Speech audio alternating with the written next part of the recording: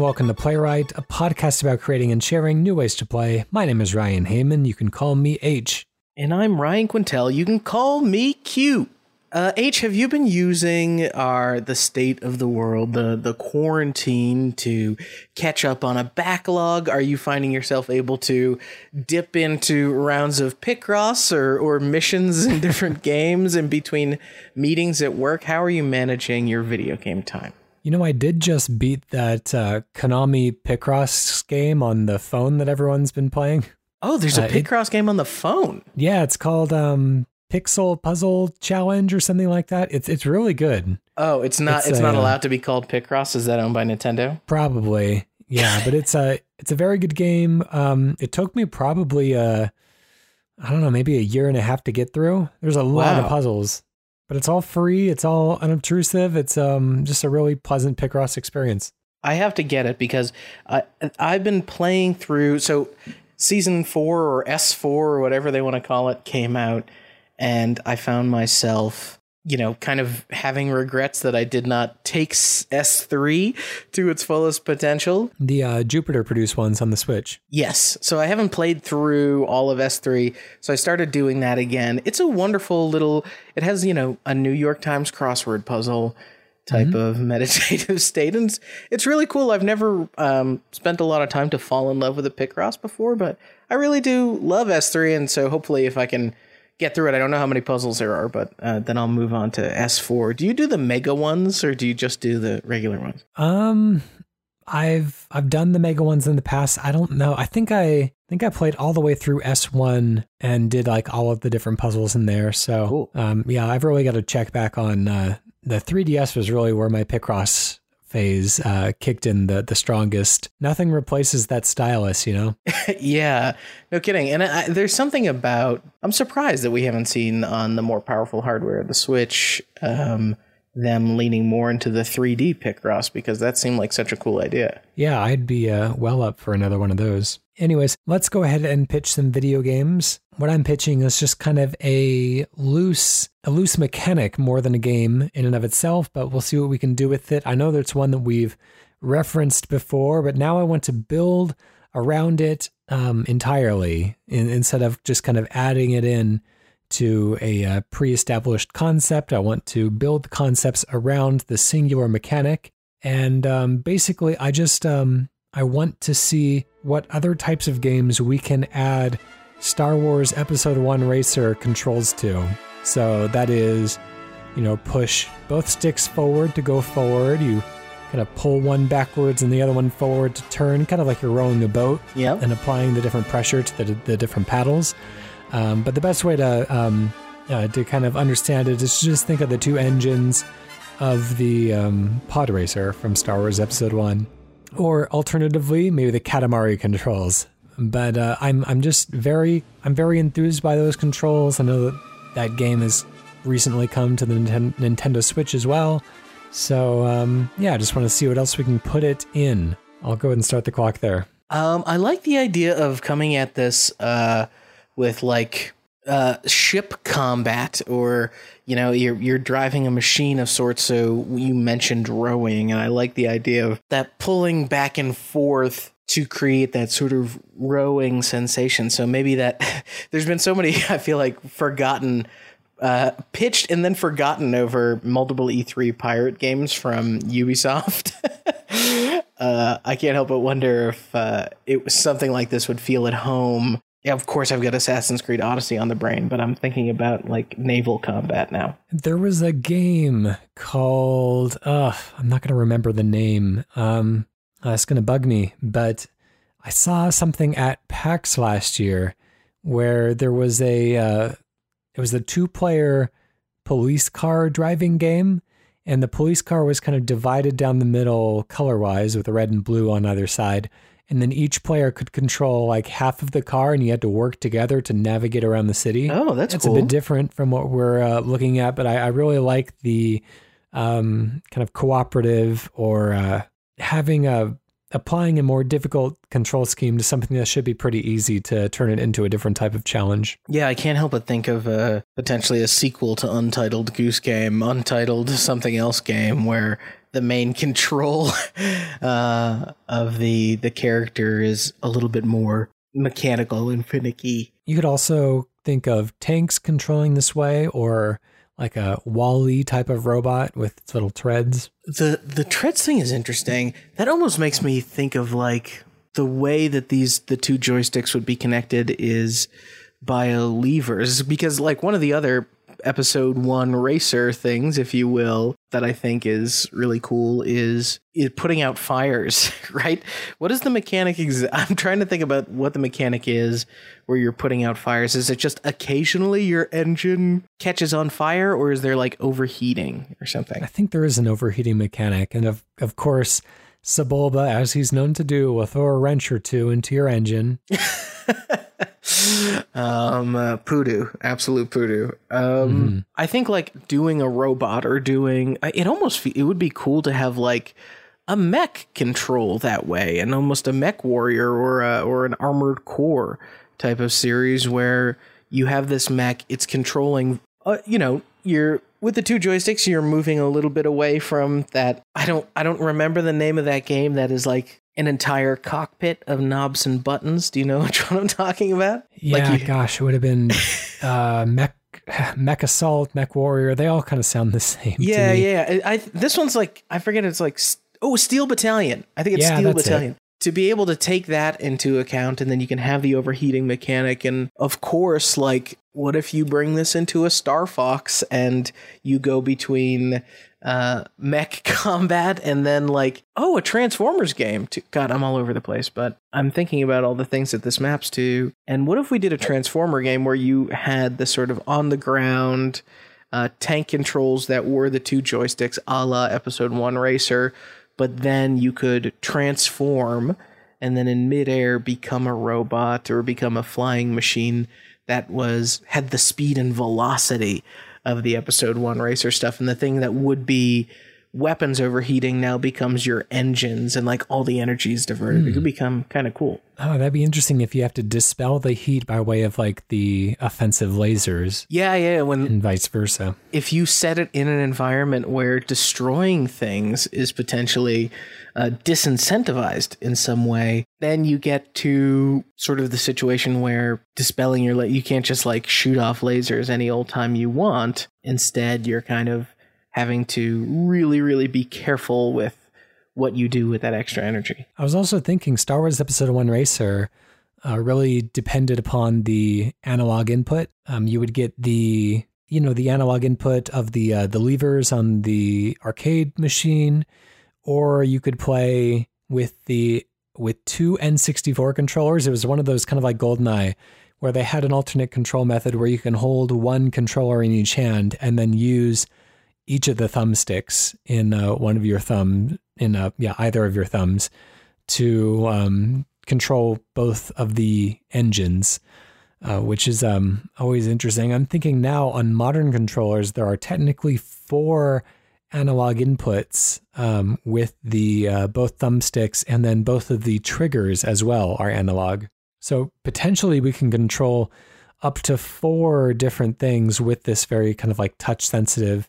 And it could be kind of a balancing act in a way. You could be guiding, maybe you're on maybe it's like a dog racing or something where you have like different creatures kind of leashed to pull your sled, and you have to individually, with each of the analog inputs, guide them through little mazes, keep them from hitting things. I think the one thing that I love about the Forza games, both Motorsport and Horizon to a certain degree, is, when you're playing at a higher level, and this is not to say I'm a super pro player here, but when you start to play at a higher level, you realize that not having your foot to the floor on your pedal is preferred over to just like letting it rip across everything except for other than like straightaways. That's usually pretty safe. So what if whatever you're controlling, let's say there's still overheating,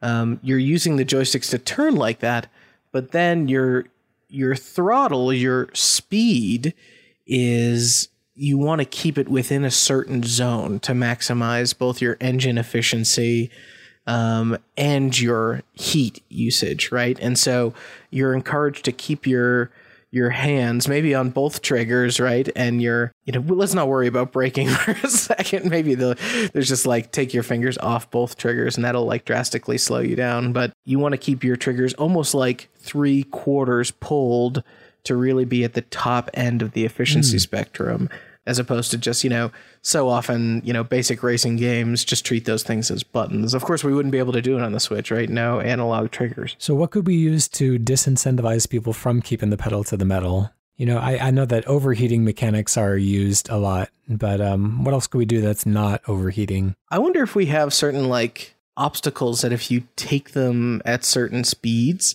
they do like damage to your engine and for the like remainder of the race. So like you can take certain things that, at a slightly slower speed, you're just kind of scraping up against them, or you're able to go around them. Of course, pod racers have that very interesting, like just weird electrical bolt connection in between the two engines.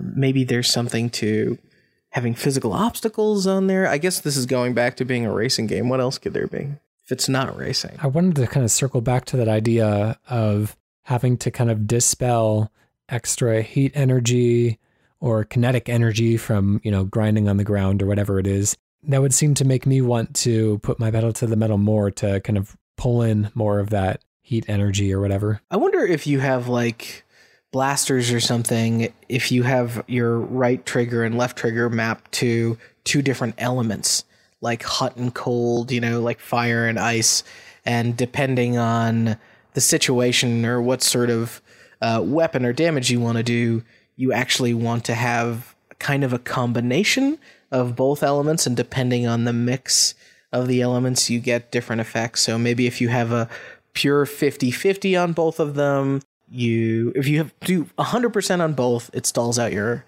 machine or engine, like it temporarily disables you after some period of time. This, you actually go maybe 3/4 and 1/4, and you get more of like a ice bolt that you're able to fire, and then the other way you get the flame thrower instead of just like fire that comes out of you. And then you can kind of do like element mixing with the triggers, almost analog element mixing. Or you could gain heat while you turn right and then lose heat when you turn left, and you kind of have to balance based on what you need at the time. Oh, yeah, so you're constantly like feeding the engine like one thing or the other. Making little circles and stuff instead of, making a 3/4 turn instead of just turning left. Anyways, well, we're out of time there. Let's go ahead and wrap that up and give it a name. I think if this is a tank combat game, we can call it Treadful.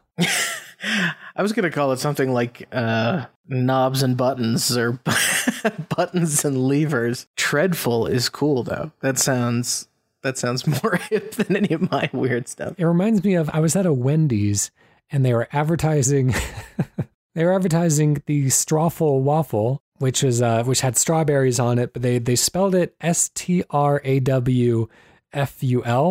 So it wasn't a pun on waffle. It was a pun off of awful, which is like, why would you want that? I mean, truth in advertising, sure, but like, why would you want to evoke how bad your food actually is when you want us to order it? I almost like was thinking kick it a little bit into the Titanfall space and maybe do Treadfall or something. Yeah, I like it. Strawful, waffle, awful, Treadful is dreadful, right? Yeah. Right, let's move on to one of your pitches. Oh, man. So this is not necessarily, my pitch this week is not to be read into too heavily, but I've been playing Gears Tactics. I decided that maybe I like these tactics games. I think we've maybe talked about a pitch like this before, but I started imagining in my head a tactics game, an XCOM or Gears Tactics or Mario Rabbids style game where you are actually having a fight in your relationship with someone. So you almost do like a dating simulator, relationship simulator that is a tactics game. And so you take literally different positions in your arguments and your conversations, and you try to come to maybe an agreement or a consensus, or rectify these arguments through tactical movements and using your turns and action points wisely. So that's the pitch. All right, I'm going to start the clock. I have to lead off by asking, did you pitch specifically something exactly like this before? Hey, even if I did, it doesn't matter now. It's in. Let's give it a go. I'm curious, whenever I come up with these game ideas, I tend to more of a visual kind of imagination type of person, like envision what a moment of gameplay would look and feel like. Like, what do you see in your head when you picture this game? What do you see happening? So I started looking at, I found this article on the internet of 11 common arguments that every relationship has, and how to avoid them. And so they goes through like money matters and intimacy and spending time apart or lack of communication. So I was thinking, wouldn't it be cool to have these play areas or these maps that essentially are physical representations of things like money being a problem. And so now you have a mission where you have to somehow be collecting money as it's like draining away from you, and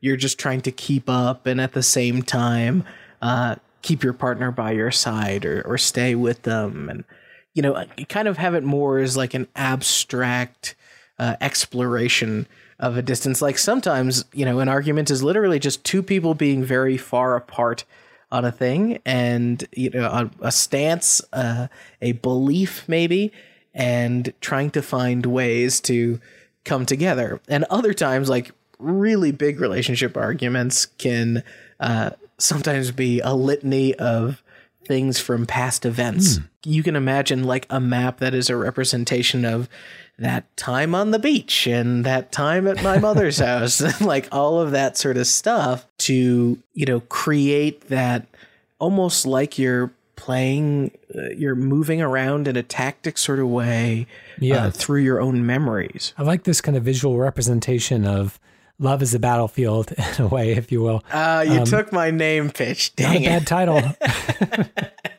Yeah, to have the different kind of quadrants of the battlefield represent different kind of emotions or kind of points of kind of vulnerability. And then you can kind of command armies of perhaps like different argumentative tactics. Right. Yeah, maybe they're your own emotions. You do like Inside. What's the Pixar movie? Is it Inside? Well, Inside Out. Yeah. Inside Out. You do a little Inside Out representation of your own emotions, and you're really figuring out what they need to accomplish in those spaces or what points they need to be at. I think like there's something to this that almost feels like it could feel like a Catherine game, where in the same way that his dreams are representing different things, anxieties, that sort of stuff, and it becomes this puzzle game. I think you could have like the kaiju partner, husband, wife, whoever, who's like lording over the battlefield, and maybe they're having an argument, and this is all like how you're thinking through the difficulty in your own head and working through it. I would like if there's a risk of losing your cool if certain quadrants of the battlefield don't lead to. There could be multiple types of victories, kind of like in Civilization. There could be like the logical victory where like you legitimately convince the other person that you're right, or at least get them to recognize that they're wrong enough to just kind of like shut up and hang their head and walk away. Yeah. There could be like the compromise victory. There could be kind of a psychological victory where, if a certain quadrant is attacked, then all of a sudden, like your troops become more unpredictable. They might stop obeying you because you're going into a little bit of a emotional frenzy at the time. Yeah, and it could be based on the argument you're having. Maybe there's like a in between each round there's actual dialogue, right? And you're choosing your way through some dialogue choices, and that affects the flow of where these enemies or something are going to spawn inside of your battlefield. And as I think like we've maybe had arguments with friends, family, whoever, a partner before, where you realize some percentage of the way through the argument that whatever you thought the victory was going to be has really fallen to pieces. Yeah. So you have like literal sections of the battlefield collapse, almost Indiana Jones style, where tiles are falling away, and there's not going to be a logic victory to this. Now you're going to have to find like emotional stability or like emotional resonance sort of victory. I think the biggest thing is it would be really nice to figure out. I think even Mario almost had to make this concession, a way to do this tactics game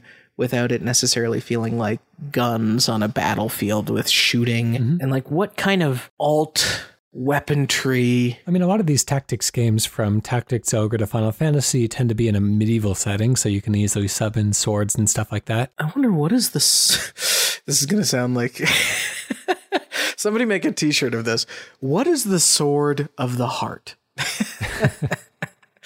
Yeah, I wonder if it's just like little, in Gears Tactics, they have like commands like intimidate and hunker down and that sort of stuff. And you can imagine becoming entrenched in your own argument in maybe an important way, or maybe in an unhealthy way. Eventually, it's not good to stay too entrenched for too long with a character. Yeah, there could be a certain, almost like a Fortnite style, or I should say PUBG style border kind of closing in. Maybe there is kind of a central point to the argument, and the border is always closing in on that central point, kind of turn after turn. But there could be an easier victory for you to get that's not in that exact portion of the map. And so you have to kind of like take your chances with fighting in a corner of the battlefield that might be closed off pretty soon, and then that could just be effort wasted. But if you can get in there and really do your damage quickly, then you could end up winning pretty effectively. Yeah, imagine like you are if you do in between rounds, the conversation that's had, or like what's available to you, is kind of where your emotions have been positioned within the spaces of the play field. And once you also kind of narrow in and make those choices, maybe it determines where the circle is going to be next. So you find yourself, if you don't make really good choices, like good argument choices, maybe you teach people like conflict resolution as a background thing in this, you can actually like affect where the circle is going to close in, and find that you have, like PUBG and Fortnite, Warzone, all these battle royales, you have certain emotions that find themselves outside of the circle. And if they don't get back in the circle very quickly, that you're going to lose those potentially for, the next argument or the one after that. You like burn an argument point of view bridge, or an emotional bridge of sorts. So I'm just trying to think about player motivations as well. I tend to think that any argument that does become like bitter and personal and stuff, like, is a losing argument, no matter who ends up walking away the victor, so to speak. Yeah. Like it's not bad for a relationship to occasionally get in fights. Like, I think it's good to butt heads every once in a while, but in certain ways, it's disagreement is the only way you can actually come together on certain things. Right. So like, oh, I didn't even know there was friction here until now. But like, we are kind of encouraging all these situations where you would be trying to find, emotional vulnerabilities and take cheap shots and stuff to try to get your armies ahead.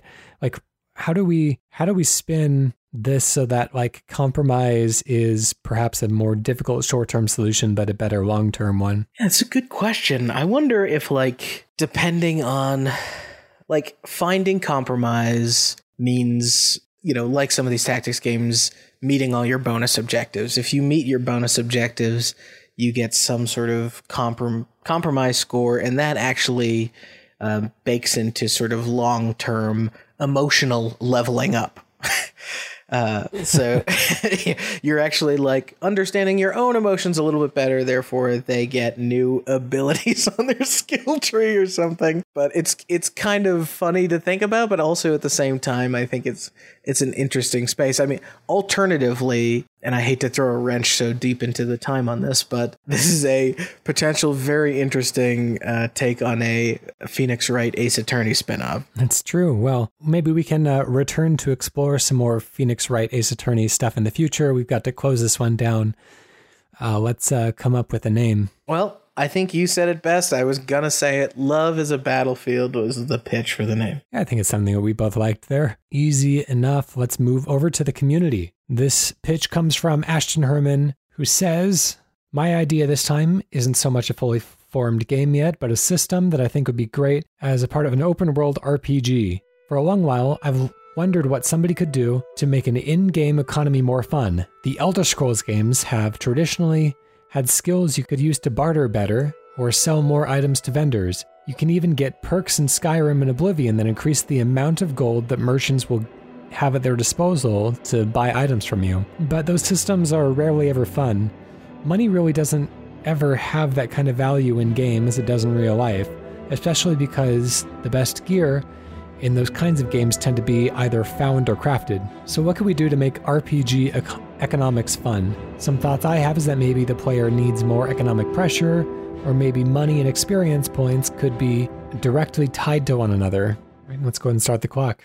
One thing I want to bring up is a somewhat recent game from the last couple of years anyways, is Moonlighter, which is a an action RPG, kind of Zelda-like, where you go dungeon diving and then all the creatures that you slay and the treasure chests that you open drop loot, which you, in your day job as a shop clerk, end up selling in your family shop. And you can set the prices on everything kind of blindly, which is kind of cool. You know, you know yourself how much trouble you went through to acquire that piece of loot.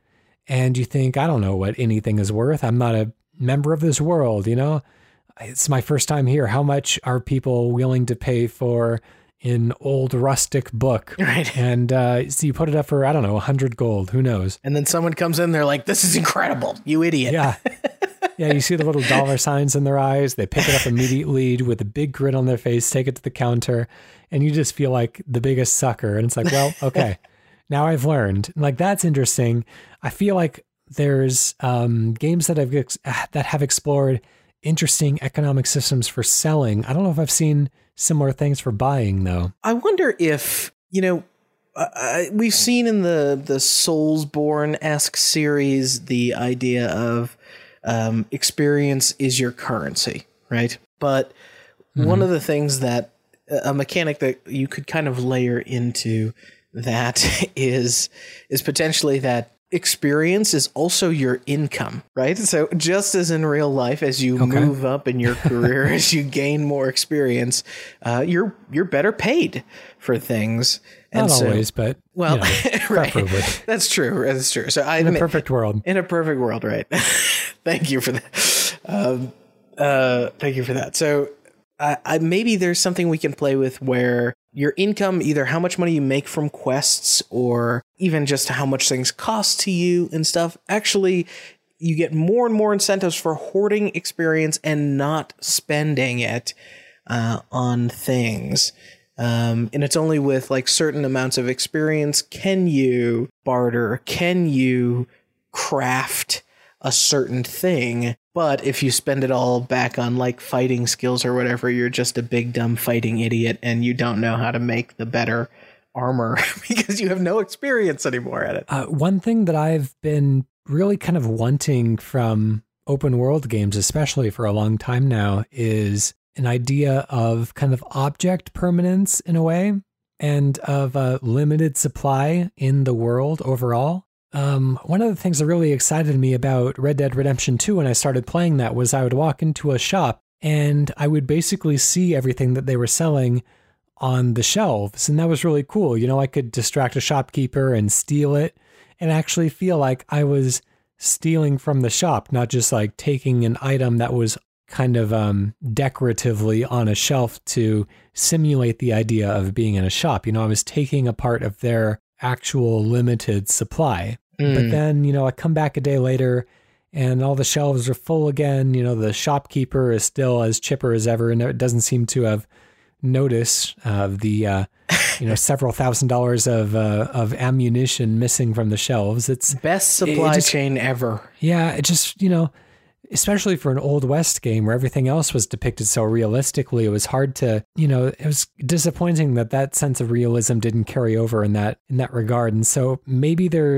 I feel like in a lot of open world games, the Skyrims and Oblivions of the world, it is kind of prevented because they don't want to like close people off in late game from kind of respecializing in areas they may have neglected before or using things they might have destroyed before. You don't want to trap somebody in the late game with literally no more ammo in the world. There's problems around farming as well. If somebody can enter a random dungeon and keep collecting gold, then you have to have something to keep selling them. Otherwise, like what's the point? Well, I think to your point there, in the same way that it took a really special game and a special series like the, Dark Souls series to almost be a rebuke of, you know what? No, hard can be fun.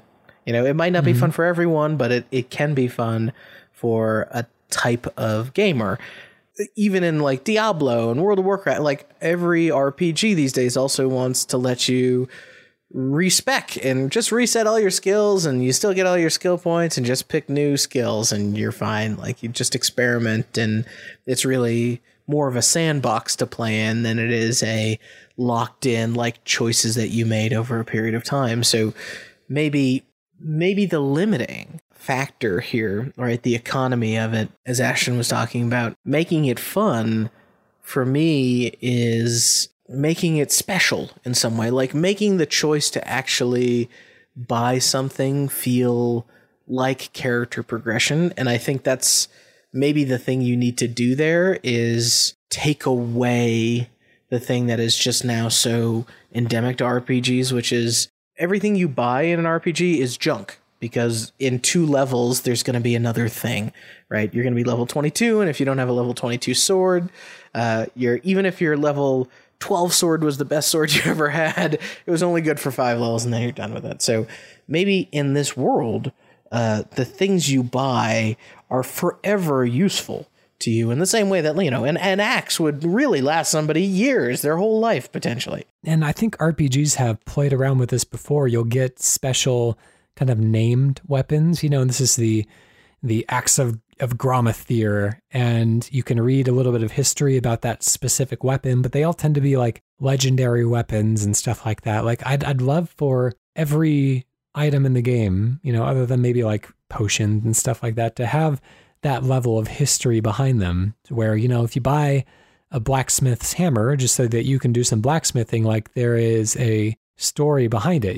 That was this dude's hammer that he used for, maybe it was a family heirloom from his father or whatever. It's just to give everything that sense of weight and importance as well. Yeah, even if you were able to just like sort of generate that stuff, it would be great and obviously more special in many ways if it was authored. But when somebody, it's like every soldier in a game, I think Assassin's Creed, it's funny that I'm playing through it right now because it's the literal epitome of this, of like everybody's wearing the same pair of leather boots, like they're just all over the place. And like, if you pick those up and those are Aether's leather boots, and they're 6 years old and they've got a funny smell to them, but there's something special stats wise about them that is relatively unique. What if every time a game did a random roll on something, that specific set of combinations is now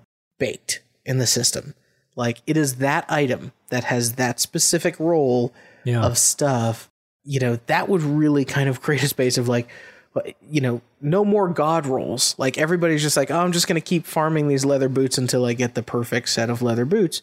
But now you're in a space where, no, you have to craft a set of leather boots, and if the roll is really good, those are your special boots, man. And you got a story, and maybe you can name them and they're yours, and it would be really cool if this was shared world too, because then you could show off H's leather boots and know that nobody else is going to have that exact combo of stuff. You kind of get this No Man's Sky feel from it as well. Right. Once you've discovered it, it's baked into the servers. I would like if NPCs would comment on things where, you can talk to somebody and be like, oh, hey, those are my brother's Jordans that you're wearing right now. I recognize them. Yeah. Or like, maybe it's funny. It's never been like in the fiction that somebody knows about stats, and for someone to be like, oh, there's quite a bit of bonus health on those braces you're wearing. That could be really fun. And you're like, yeah, there is a lot of health on these. Thank you. I'm a tank, man. All right, let's close it down. Give it a name. What would we call something that is like, it should sound like an RPG still. How about Infinite Finite? Or Finite I like Infinite. that actually. It reminds me of Infinity Blade, but more recursive.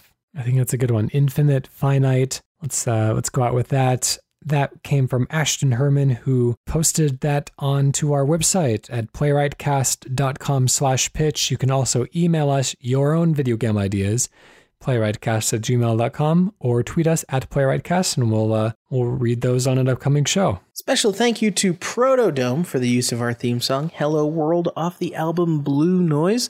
And when you have time, why don't you go check out the other shows on the Cane and Rinse Network? Or if you're already listening to those, head over to the Patreon, kick the network a couple bucks. It helps the literal hundreds, maybe thousands of hours of editing that go into all of these shows throughout the year. It's a really big deal, and it keeps the network going. So to take us out of the show today, like you established a couple weeks ago, I have a redacted video game for you. Oh, the tables have turned. Okay. All right. I think I'm ready. I do like this. This is a fun little game to, go out of the show on. I got to tell you, I'm a little bit scared right now. So it's a good feeling. This one, I don't think it's too difficult, but we'll see. Okay. So as a fearless redacted with attitude, your goal is to rack up the redacted before your shift ends. It's a race against the clock as you pick up redacted and white knuckle it through redacted and redacted to their various redacted. To keep that meter collecting redacted, you've got to take the fastest redacted possible, even if it means bending the redacted laws just a little. So get a grip on the redacted, sharpen your senses, and don't lose your cool. Oh my God. Okay, so it seems like it's a workplace sort of thing where there's laws that would be in place. What type of, I know that you... Just to throw a wrench into the mix, these could be like laws of physics and stuff as well. So, don't limit yourself. Give me the first line of it again. As a fearless redacted with attitude, your goal is to rack up the redacted before your shift ends. My goal is to rack up the redacted before your shift ends. Yeah, that's interesting. I can't help but feel like now you've given me a hint with thinking of it. So that almost makes me go... Or I might have been trying to throw you off the trail. Right. Well, that would be very mean. That almost puts me in like Aperture Science Laboratories sort of headspace to think of like, robots that are... But in terms of workplace comedies, I don't think it's like Job Simulator, because that doesn't necessarily have a goal. It's more of a place-based. Right. I'm feeling like this could be Overcooked. It's a race against the clock as you pick up redacted and white knuckle it through redacted and redacted to their various redacted. There's a lot missing from that sentence, and it doesn't read that well, but I like the emotions that come through there. For sure. White knuckle. All right. I'm going to guess that this is Overcooked. No, not quite. Not entirely on the wrong track, but it's not Overcooked. Okay. Do I get one more guess, or is that what? Yeah, keep going. I don't care. We probably should establish rules around this part of it. Okay. So this is like a specific, I'm picking up redacted and white knuckling it to their redacted. I'm trying to think of a game where I'm like picking things up, rearranging them. This is not one of the Wiggling Joes. I know that. I'm stuck. What is it? Maybe if I read it in a different voice, it would be useful. Yes. Hey, as a fearless redacted with attitude, your goal is to rack up the redacted before your shift ends. Does that help at all? It helped emotionally, but I don't know if it helped me with my answer. You're doing a character from it? So to speak.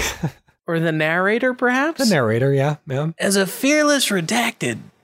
Oh. It's a race against the clock as you pick up redacted and white knuckle it through redacted. Oh, man.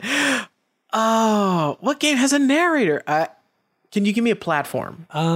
Well, let's see. Original platform would be arcade. Oh. This isn't oh my god, is this what is the bartending game that I'm thinking of? No? It's a little too old. That's too old. Think of something newer. As a redacted, pick up redacted and white knuckle it to redacted. God, I'm stuck. No, I need to know. I lost. You're gonna drive yourself crazy when this comes through. Oh God. Arcade. That's a massive hint. It was, it eventually found its way onto the Dreamcast, GameCube, PS2, and Xbox. Oh, is this Crazy Taxi? Yeah. Okay, the Dreamcast thing really unlocked it for me. You're picking up passengers and you're ignoring traffic laws. Is that right? Yep. Oh my God! All right, that was a pretty good Crazy Taxi guy. Oh, that's fun. Well, context is really important. All right. Well, thanks for joining us, everyone. We'll catch you again next week. Bye.